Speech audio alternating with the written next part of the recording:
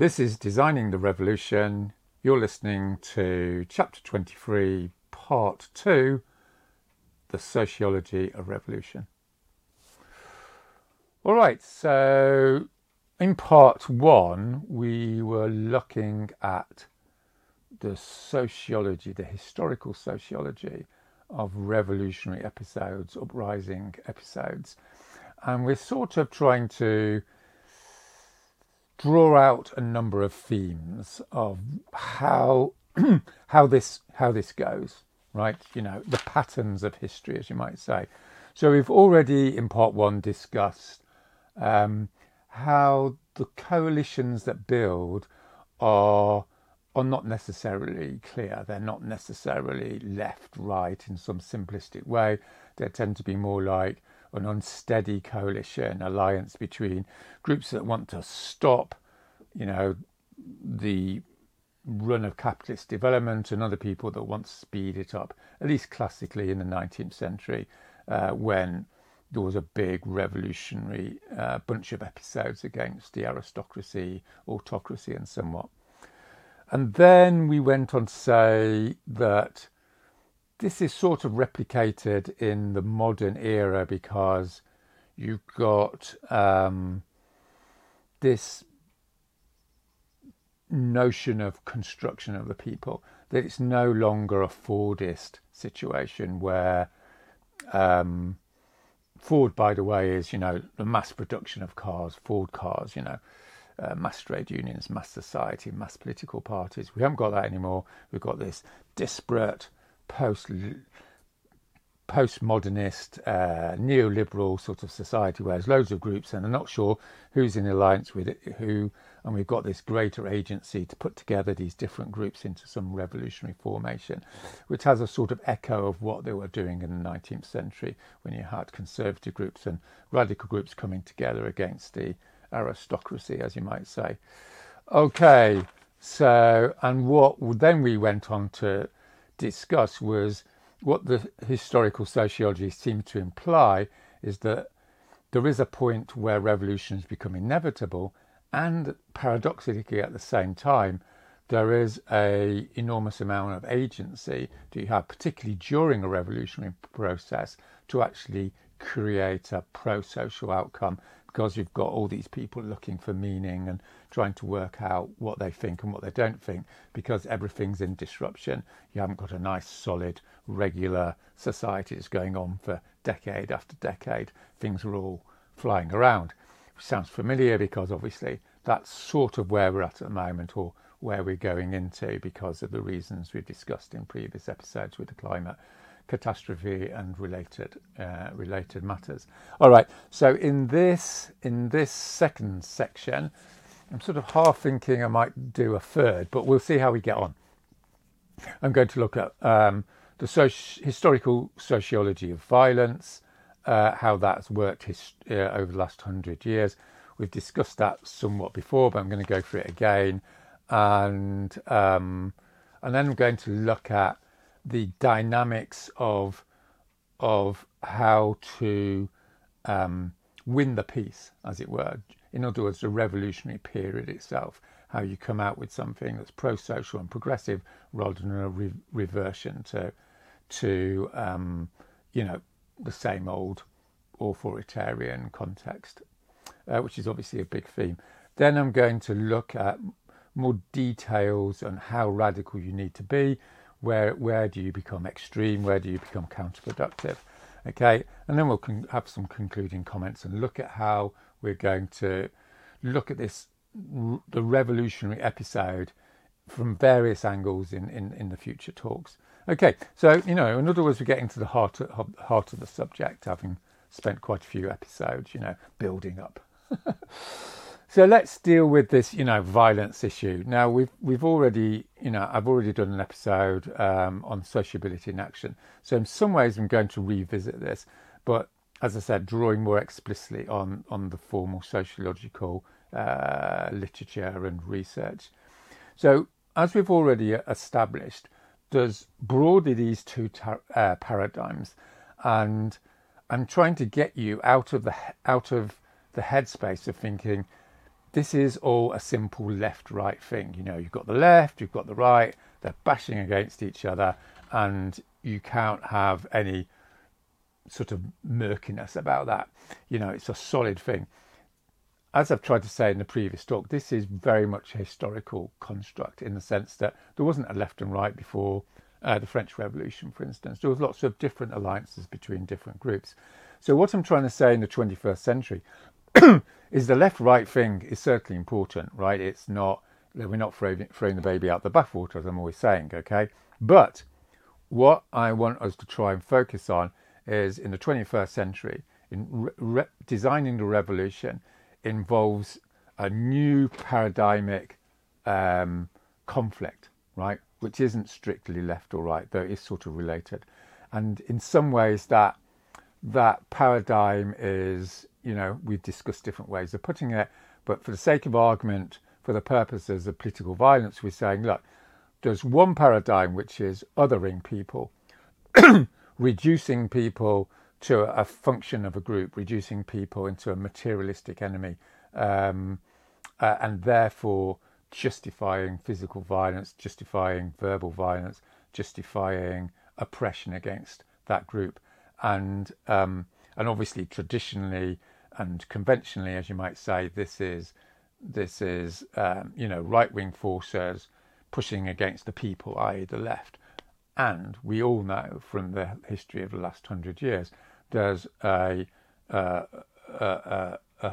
history also of the left pushing against the right and basically using the same reductive, violent methodologies. And consequently, you result in civil wars, massive amounts of social conflict, and a basic horrendous shit shows, which, as we'll come on to discuss, don't actually improve society. You just end up broadly where you were before. So one of the big criticisms of this podcast is people have come to me and say, well, revolution is X. Revolution is a revolution. You know, you go through all this turmoil, violence, and then at the end of the day, you just end up with the same old shit again. And yes, there's a lot of historical evidence for that, particularly for violent revolutions. However, what we're trying to redesign here is a non-violent revolution, right? A revolution of sociability, as we've discussed a lot in previous episodes. And this is a 21st century revolution. In other words, it's a specific revolution because we're designing it. We're designing it to actually make it work, okay? Otherwise, what's the point? What's the point? There isn't any point because you're just going to end up with the same old crap. And what we know from the literature is it is possible, historically, from historical sociology, to have revolutions which do significantly push society forward in a more pro-social way. So how does that work, and how are we going to design that? That's what we're broadly talking about.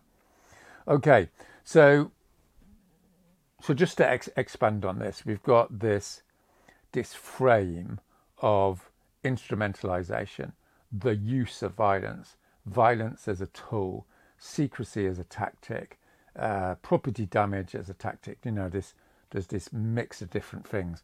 And lots of people have been talking to me about, you know, how to blow up a pipeline, which is this book which is out, and I'll probably do a bigger video on it at some point. But I'm going to reference it a little bit in the next 20 minutes as I'll run through all of this and show how the How to Blow Up a Pipeline book is embedded in this instrumental materialist frame, this discussion of, if we do this, then we'll push against this force and we'll win. And obviously the harder we push against it, the more it will fall over.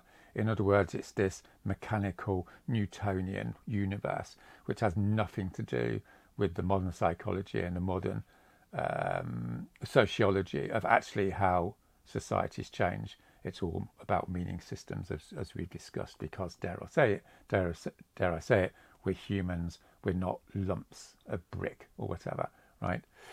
Okay, so how does this work out in more detail? I'd sort of like to just draw a parallel here between our proposition of sociability and the history of the feminisation of the left. By feminisation of the left, what I'm referring to is there was a time, particularly in the late 19th century, early 20th century, where women were denigrated in radical revolutionary circles, in all the sort of standard bollocks ways that we're probably familiar with. Women aren't strong, women aren't intelligent, women can't but take leadership positions, women need to be in support roles, it's the men that run things, they're more clever, all these things which are either claimed explicitly or implicitly or in left-wing groups. And then what you see is this growing paradigmic shift of saying, no, number one, women are absolutely equal to men on a philosophical sort of moral level, but then the sociology of men and women, the research on men and women grew, and there's no difference in intelligence, there's no difference in their ability to lead, there's no difference in their ability to participate in social and revolutionary struggle. And then over half century, particularly in the 1960s, you get this more radical critique. You don't want hierarchy, you don't want machismo, you don't want sexual harassment and all this crap. And now this is totally accepted. No one in their right mind wants to go back to the pre-1960s. Why that? Because you've got this completely new paradigm that even if the revolutionary cause was going to be more successful by putting women on the back row, as it were, no one's going to accept that, because philosophically and ethically it's just an impossible proposition. This is what we need to do with sociability, that the very idea of engaging in violence is just as abhorrent as treating women as shit. Treating other people as shit, whether they're police people or the ruling class or whatever, is simply unacceptable. It's philosophically redundant, it's culturally decrepit, it creates all sorts of problems we'll talk about in a minute, and it doesn't work. It just doesn't work, right? In the same way as putting women on the back row doesn't work, because you just lose resources, just in that instrumentalist way. Okay, so let's look at what the historical sociology is saying. What explanations is it giving for why engaging in political violence is a completely empirically contradictory strategy? The key reason is because as soon as you engage in the othering of other people, in other words, they're not fully human, we can be justified in engaging in violence towards them, whether that's verbal violence or physical violence, then what happens is you get what's called overpolarization. In other words, the other group goes, well, if you're going to be that shitty towards us, we don't even want to talk to you. Okay? Or if you're going to engage in violence towards us, we don't even want to talk to you, which is diametrically different to the sociability civil resistance model, where, as we remember, there's two elements. There's the disruption, but the function of the disruption is to create the dialogue. It's a 1-2 move, right? What the violence paradigm is it's a 1-1-1-1-1. There's only one game in town. Push, push, push, push. Destroy the enemy. Overwhelm the police. Overwhelm the army. Get control of the state. Kill people, right, that don't agree with you. This is a continuation of this logic.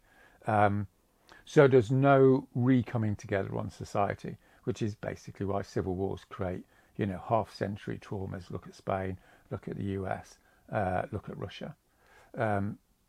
This is not just bad, it's just catastrophic in terms of creating the complex pro-social society that 95% of people want to live in.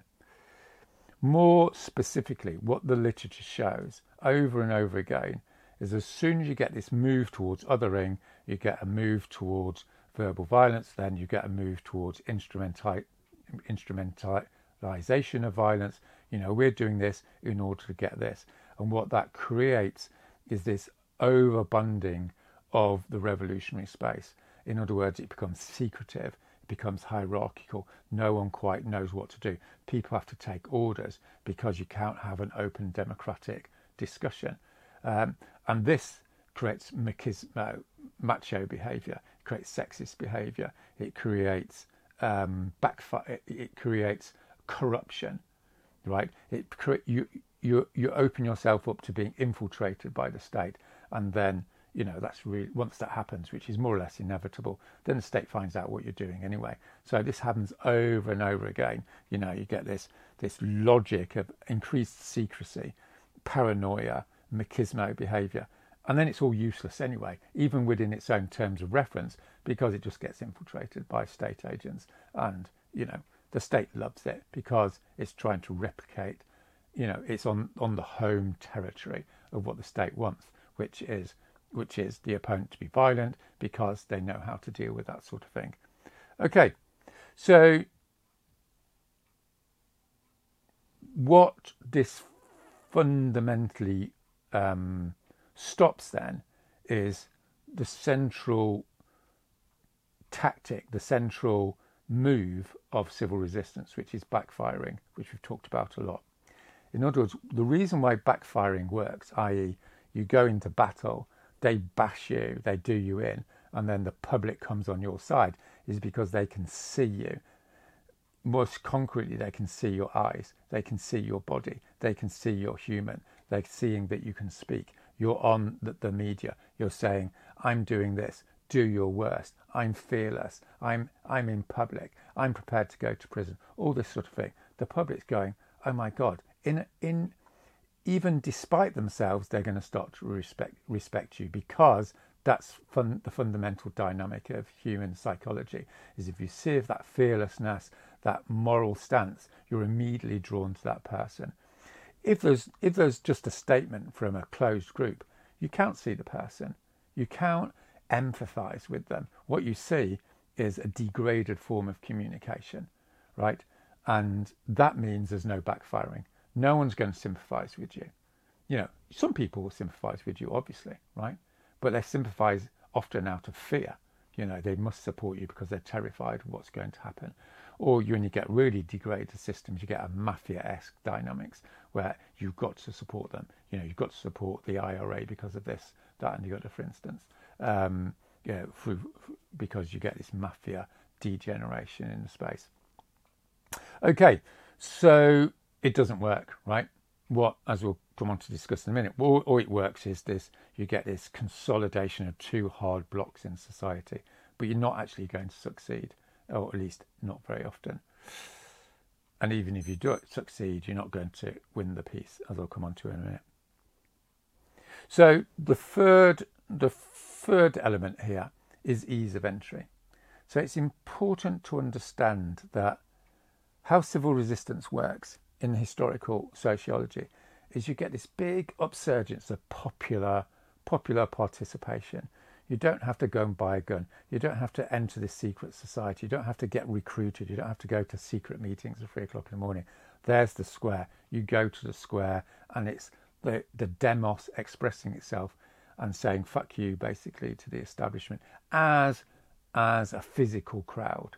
Okay, that's an entirely different paradigm to the sort of militaristic degeneration that you get through the sort of violent paradigm. Okay, and the important thing, of course, is it's an easy message and it's ease of entry. Easy message, go to the square. Ease of entry, you can get into the square, right? It's easy. You don't need to do loads of stuff.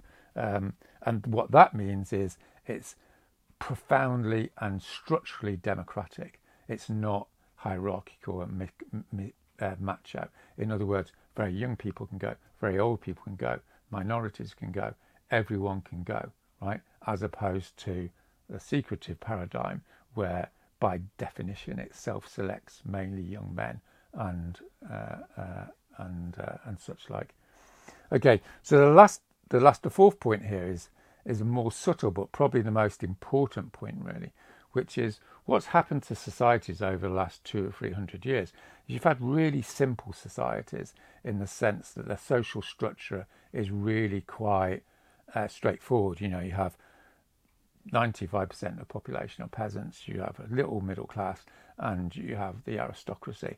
And as soon as they've got a bit of a surplus, they go to war, and there's this zero-sum social Darwinist situation where they're always battling against each other, and then there's occasionally revolts and such like. But the fundamental point here is that there's no dense network connections in the social space.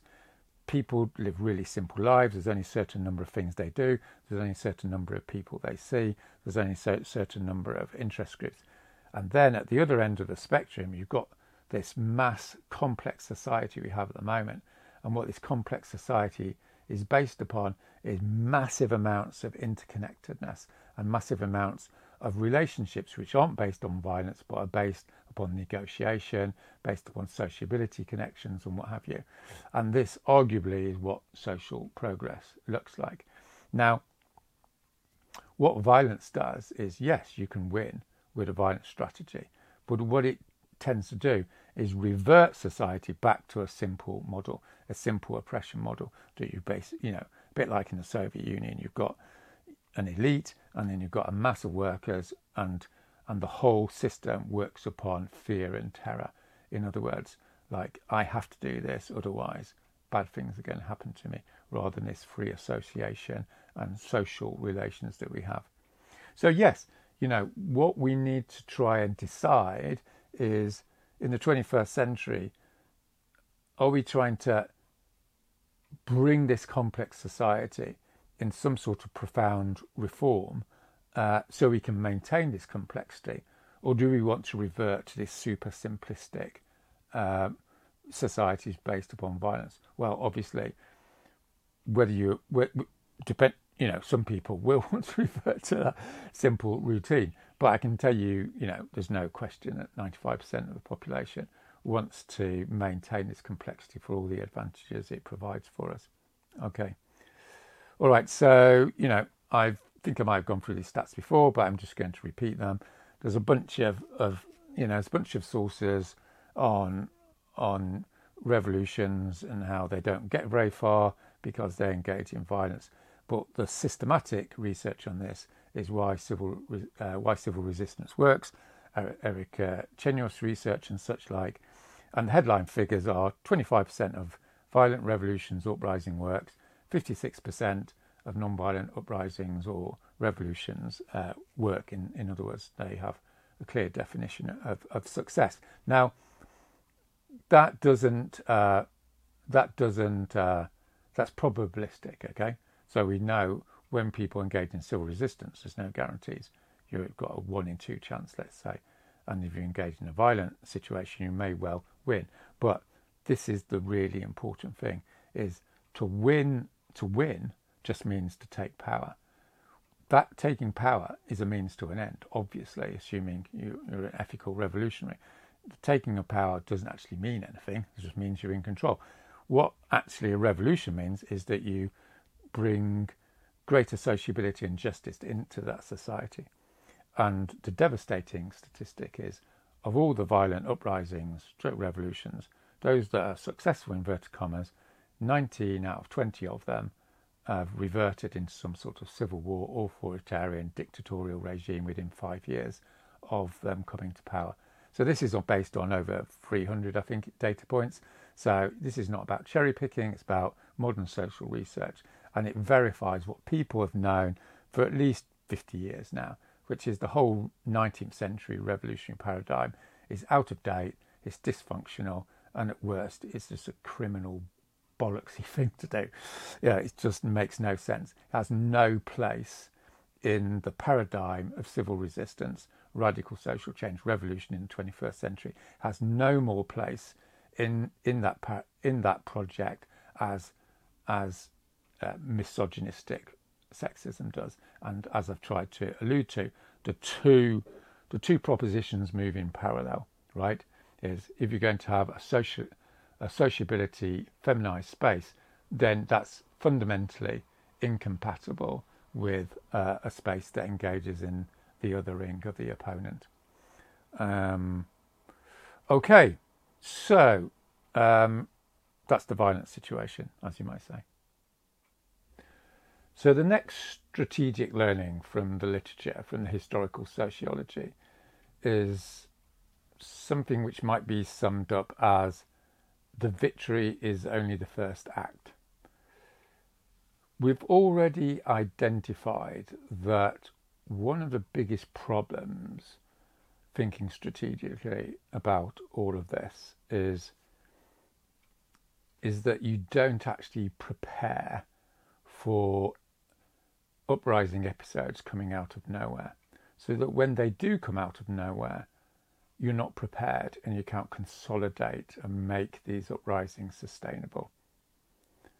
And a lot of what we've talked about in these episodes is preparing for a come out of nowhere episode. In other words, that there is a pre-existing organisational solidity, an organisational space, as you might say, in society that is going to take hold of that coming out of nowhere episode and direct it in a pro-social direction, so that it can actually, number one, come to power, and number two, become effective when it does so. But as we progress into the actual revolutionary period itself, the melee, as you might say, there's a second fundamental error, according to the literature. And this error is to think when you've entered power, when you've overthrown the opposition, the state, the regime, in that sort of classical movie style, then you've won. And this is a mistake, obviously, of categorization. And we've talked about the problem with categorization several times. So this is the notion that you either win or you lose. No, you don't. You win, and then you have to win again, and then you have to win again. So what am I precisely talking about here? What I'm talking about is what you might sum up as in one word, which is lie. The lie. The lie for me is the fundamental move of the opposition, of the elites, when they come under pressure from radical forces in society. And it is what it says on the tin. Basically, they lie to you. So what they're going to do is to say, yep, we're giving you power, we're getting out of the corridors of the central governmental buildings, and you've won. But what they're thinking just about every time is they've won for the moment, but we'll be back. And we'll be back.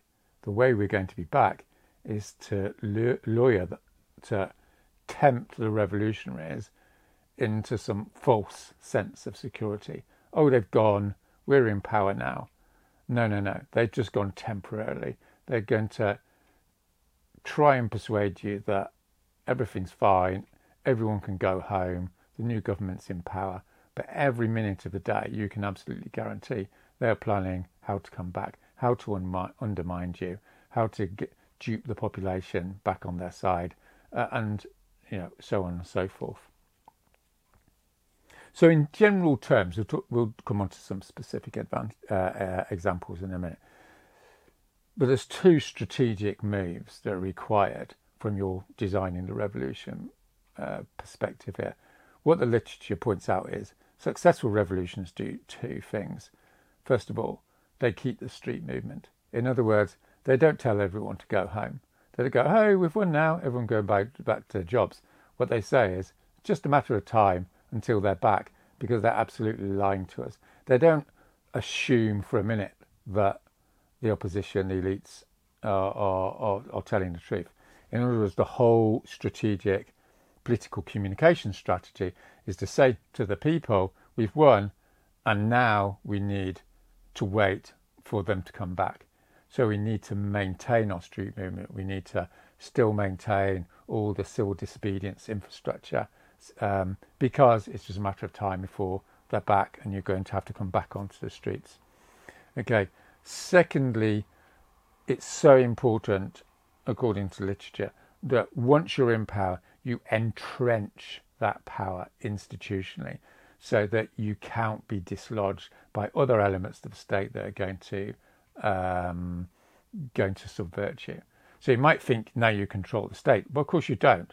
You just control, the central decision-making structure. There's the civil service, there's the police force, there's the business community, there's the church. All these groups may or may not particularly wish you well, and probably won't. So they're going to use their institutional power to sabotage what you want to do.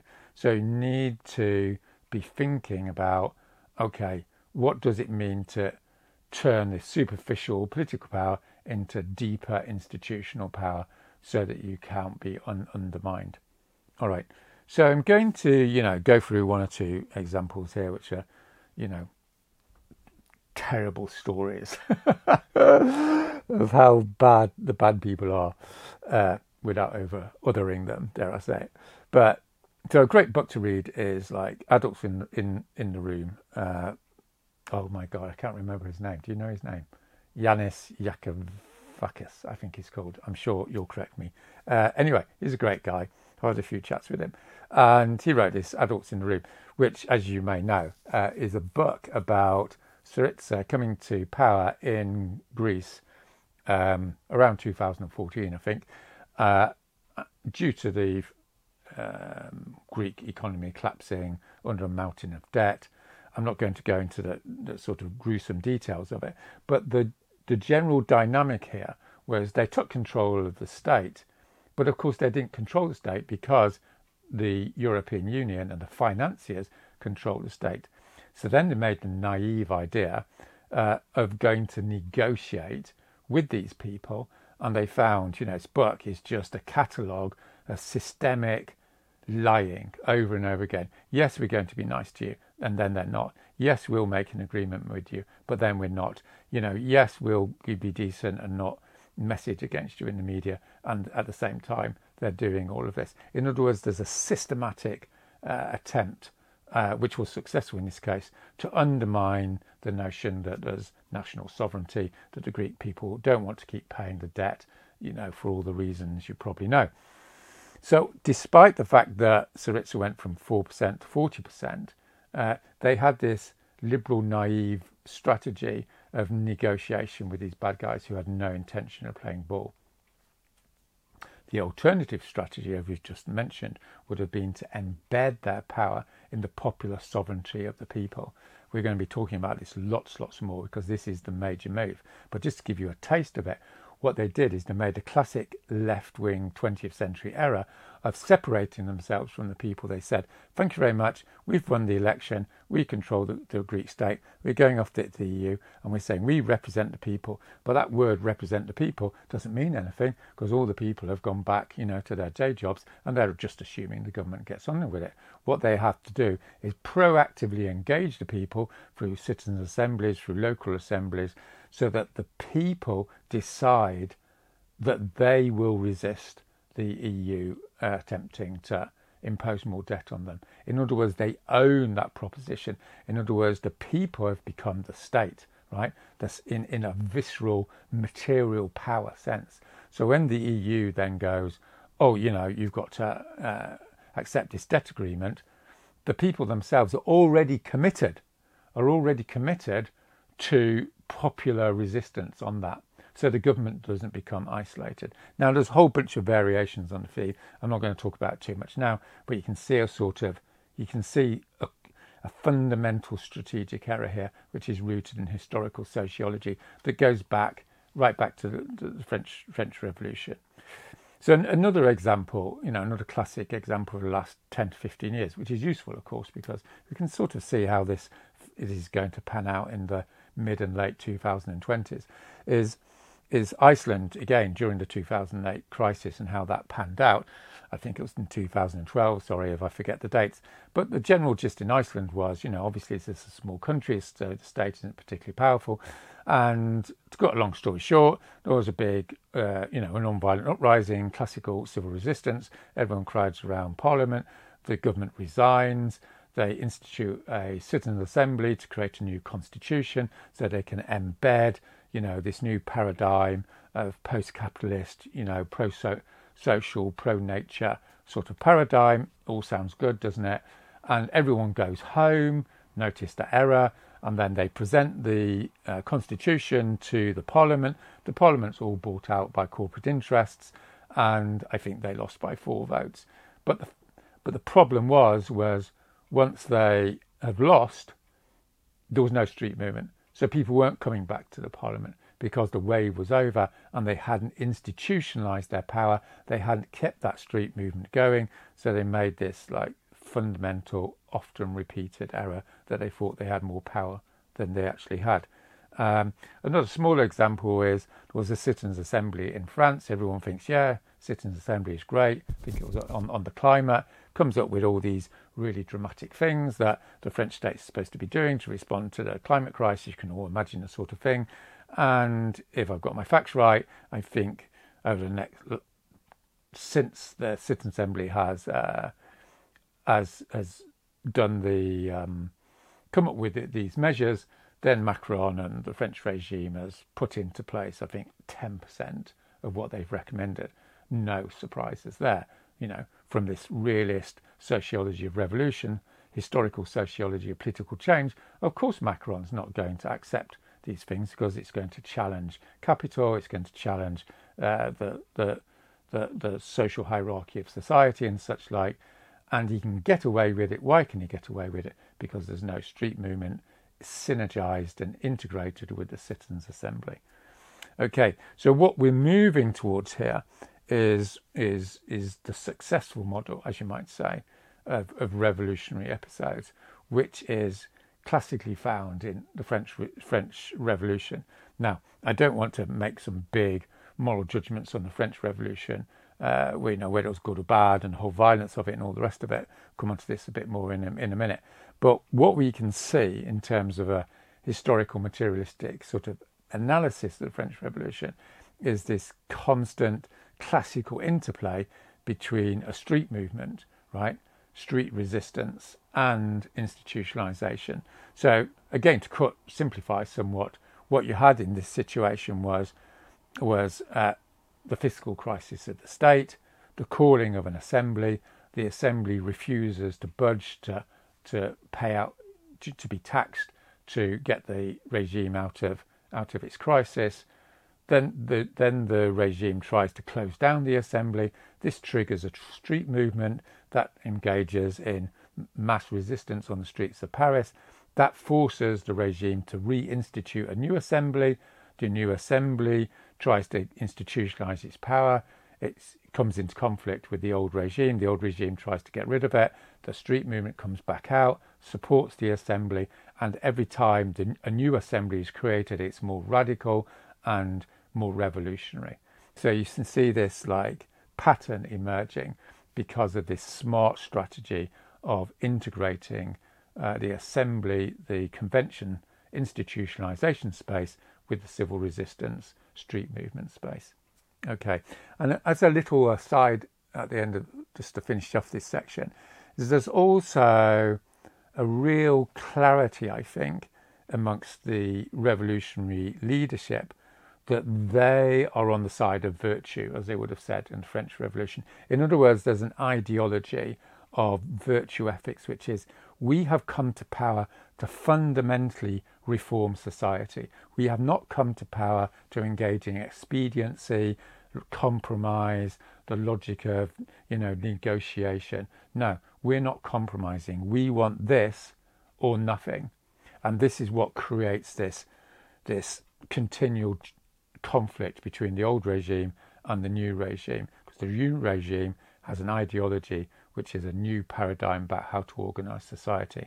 And again, we can argue whether that was a good way of organising society or not. That's not the point here. In terms of the historical sociology, it's not making a moral judgment. What it's saying is the incoming revolutionary class has to have this really clear agenda about what it's got to do, and it uses this new ideology, using ideology as a neutral word here, to mobilise and use rhetoric and all the rest of it to create this street movement. We're not creating a street movement just to do, you know, a little campaign here. This is not, you know, Greenpeace, Friends of the Earth, right? This is like the deal, right? This is the once in a generation attempt to fundamentally change all the crap that everyone's been labouring under for decades. And I'm sure many of you watching this know how that feels, so that when we actually do this, we're clear about what we're going to do, and we're clear that we're going to combine this institutionalization strategy with the street movement strategy, and we're going to watch out for every single lie that's going to be told to us, because that's what the bad guys do. All right, that's that. All right, so we're going on to the third strategic learning of the historical sociology. It's all dramatic stuff, isn't it? So we've done the violence thing, you know, done the victory is the only first act thing. I'm come on to this, you're aiming at 8 out of 10 thing, which is my way of dealing with a phenomenon that I don't know whether it has a name in the literature, but it's certainly, you know, discussed in the history books in a lot. And this is, you know, this is the classic critique of revolution, which is, you know, there's nice guys, they all heroic, they get to power, they radicalise, you know, do great stuff, and then they over-radicalise and start oppressing the people, and then they become semi-fascist, and then everything goes to shit, and you end up with some nasty authoritarianism, and you're back to where you were before. So you can see this pattern happening over and over and over again, and, you know, the cynics will say, well, that's revolution for you. But that's historically illiterate, because what we do know is the varying extents, and sometimes to a large extent, social progress is made, and this is largely a function of revolutions being non-violent and revolutions having a pro-social, you know, broadly sociability or orientation. So let's have a look at this in a little bit more detail then, and see how this can be avoided and what the key historical factors are in this being minimised, or the likelihood of it happening being minimised. So the first thing to say is, you know, just to come back to the violence disaster, as you might say, is this process of what you might call over-radicalisation, reversion into a neo-reactionary leftist cul-de-sac, is all part of this logic of violence, this logic of over-polarisation and logic of othering, which is, if you get into the habit of othering and being violent towards your opponent, once you get into power, you're not going to drop that culture, because it is a culture, right? It's not a, oh, we've just decided on this tactic for a while. It gets into your soul, it goes into your way of looking at people. If we disagree with those people, if we're going to promote our programme, then we're going to push those people out of power. And you've got this bullying dynamic, this mafia dynamic, that over the course of a year or two, you get less and less people doing more and more nasty people to more and more people. And we all know historically, you know, as an example of Stalin, for instance. So it's essential at the get-go to understand this is the logic of violence, right? Sort of makes sense initially, and then it degenerates. So how is this prevented? Okay, so none of these things are you know, mechanical, do this and it'll work, but they all contribute to minimising the probability. And what we want, just to reiterate, is to get to 8 out of 10. In other words, we don't want some liberal revolution that's just going to tinker around, you know, at 5 and 6. We want a full-on democratic pro-social revolution, which is about 8 out of 10. But we don't want to go to 9 out of 10 and 10 out of 10. We don't want to be descending back into authoritarianism, which is 9 out of 10, 10 out of 10. Hence this, you know, thing to put in your fridge, which is 8 out of 10. All right. So one of the classical explanations for why positive revolutions work is strategic and moral leadership. Okay, so a lot of people have a problem with this in this, you know, post-1989 horizontalist sort of, you know, rubbish that I've been trying to describe. Strategic and moral and charismatic leadership is absolutely essential absolutely essential, let me be super clear on this, to the success. People look to leaders, people have always looked to leaders, and they always will. That emphatically does not mean that you can't have democratic leadership, you can't have ethical leadership, you can't have rotating leadership, but there needs to be leadership in order to bring people into a new way of looking at how they're going to operate as a society. And critical to this, of course, is saying to them, we're staying at 8 out of 10. So if you think about a herd of people, they're charging towards the state, they're charging into radicalism. There's a massive momentum to keep going. Let's find the other group. Let's radicalize even more. Let's another group. If you think of a cavalry officer at the front of this big mass of people, they've got to have a lot of authority to go, no, we're stopping now, because if we go any further, we're going to undermine our fundamental moral purpose. No, we're not going to shoot those people, okay? They're not the problem. The problem is to consolidate the radical pro-social place we've got to. So if you're familiar with your history, a classic example of this is Gandhi in India going, we're calling off the campaign because it's turning violent. There's no point in turning violent because we're just going to, pile on loads of crap and millions of people start killing each other.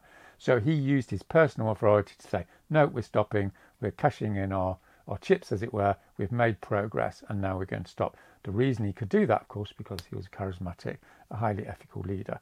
Another example, just as famous example, is Mandela. He was in prison for 25 years. He comes out and says, no, we're not going to other the whites. We're not going to engage in some bloodbath of revenge and such like. We're going to have a reconciliation process, and people are going to come together, and we're going to say, no, we're going for forgiveness. We're going for move on, right? We need to move on. The past is the past and such like. And there's a whole bunch of dynamics about how reconciliation processes can happen, which we may discuss in future episodes. But you can see how that works. And last but not least, there's Havel in 1989 with Czechoslovakia. This guy who's enormous moral authority. He leads the revolution. It remains, effectively 100% non-violent, and there's this effective transition to the post-communist period. Okay, secondly, the non-violence culture. So the non-violence culture, notice, it's not non-violence, it's not a tactic, it's a culture, it's a way of being, it's a way of relating to people. So the more that this is embedded as juxtaposed to this logic of violence, then the more likely people are going to move towards an assembly model of social change rather than a physical coercion, violent, we're taking control of the police sort of thing. No, the power resides in the authority and the will of the people, manifested through the assembly. In other words, there's this turn towards genuine democratization rather than this move towards sort of leftist, authoritarian, top-down, we're in charge, we'll tell you, what's right and wrong sort of stuff. And you can see this a little bit in historical example. Again, you should read more. This is an invitation to read the literature. But you can see this arguably in the American Revolution, the American War of Independence. Yes, it was violent and what have you. But underlying this was some ethical commitment to moderation, to ethical refusal to other people, the British, and a pre-existing culture of popular participatory democracy, town hall meetings and such like.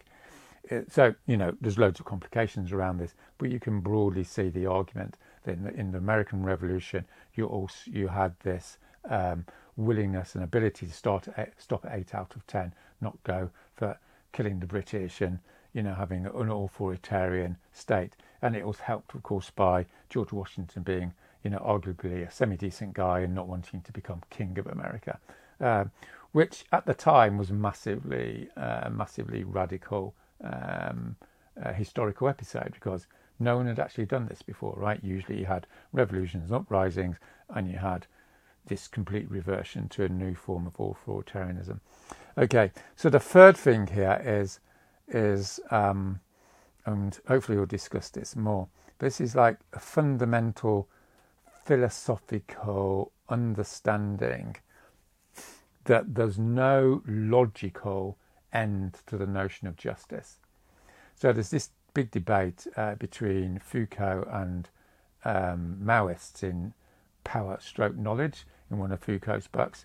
So the Maoists are saying, look, we're going to have courts, we're going to have some sort of due process, and we're going to try, the bourgeoisie.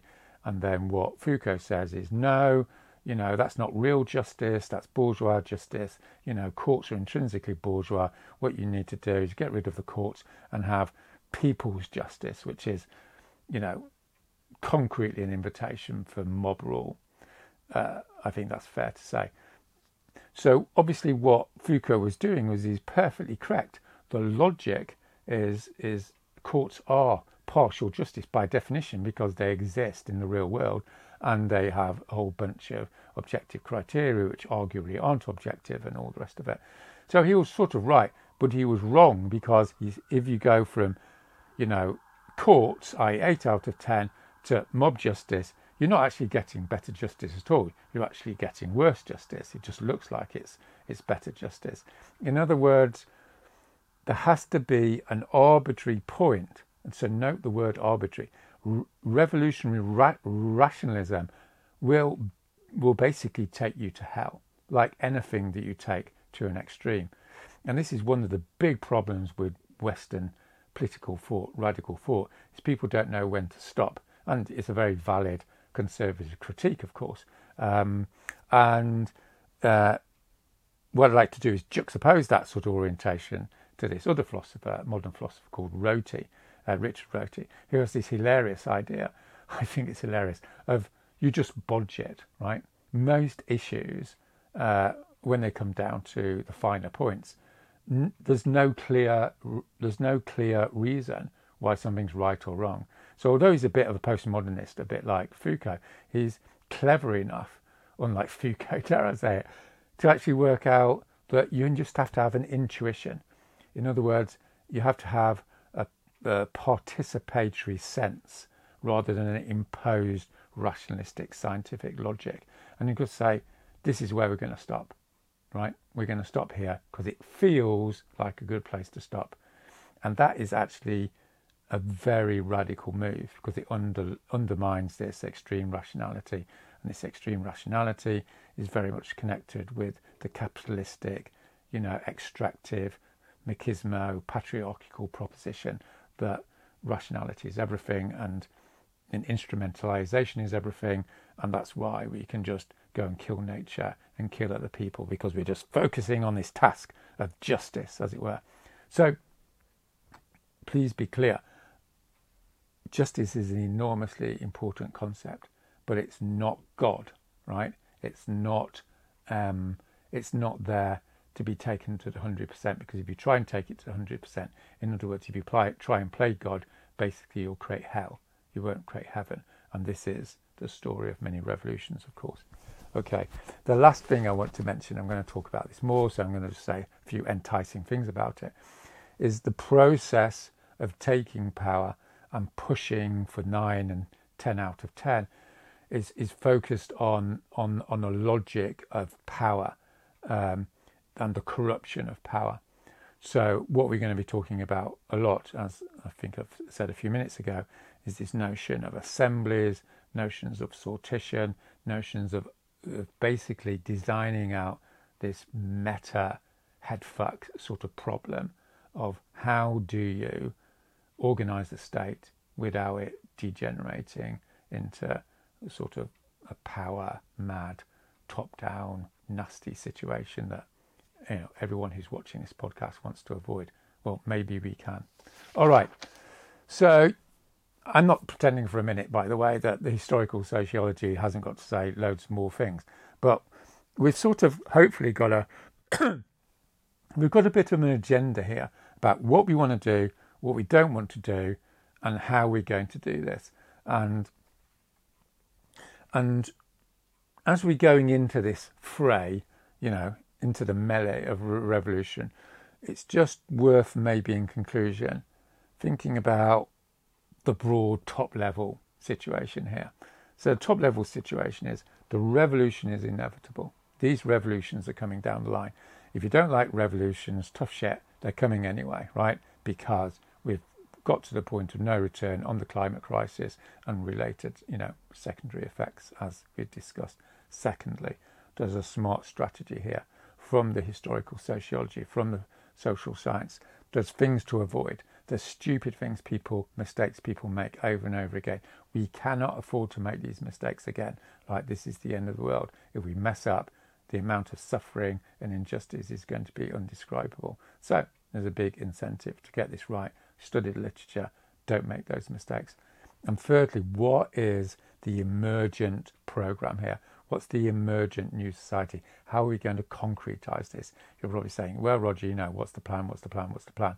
And I'm going, right, we're coming on to it. But what we're starting to think about is a fundamental redefinition of democracy, which is based upon deliberative assemblies, which is based upon sortition, choosing people by chance. And I'll be going into this in great depth. So there is a plan here. We're not just going to replicate the French Revolution, thank God, right? Secondly, the second big thing to bear in mind is how we're going to look at this process is we're not going to be going, do this, do this, do this, do this. We're going to be looking at the whole, and then we're going to put it down and come back and look at the whole again. And we're going to see how the thing at the end influences the thing at the beginning. In other words, it's messy, okay? I'm not going to make any excuses about it. So it's not going to be clear for quite a few episodes how it's all going to fit together. I'm just probing the system and pulling things out and saying, oh yeah, here's a good idea.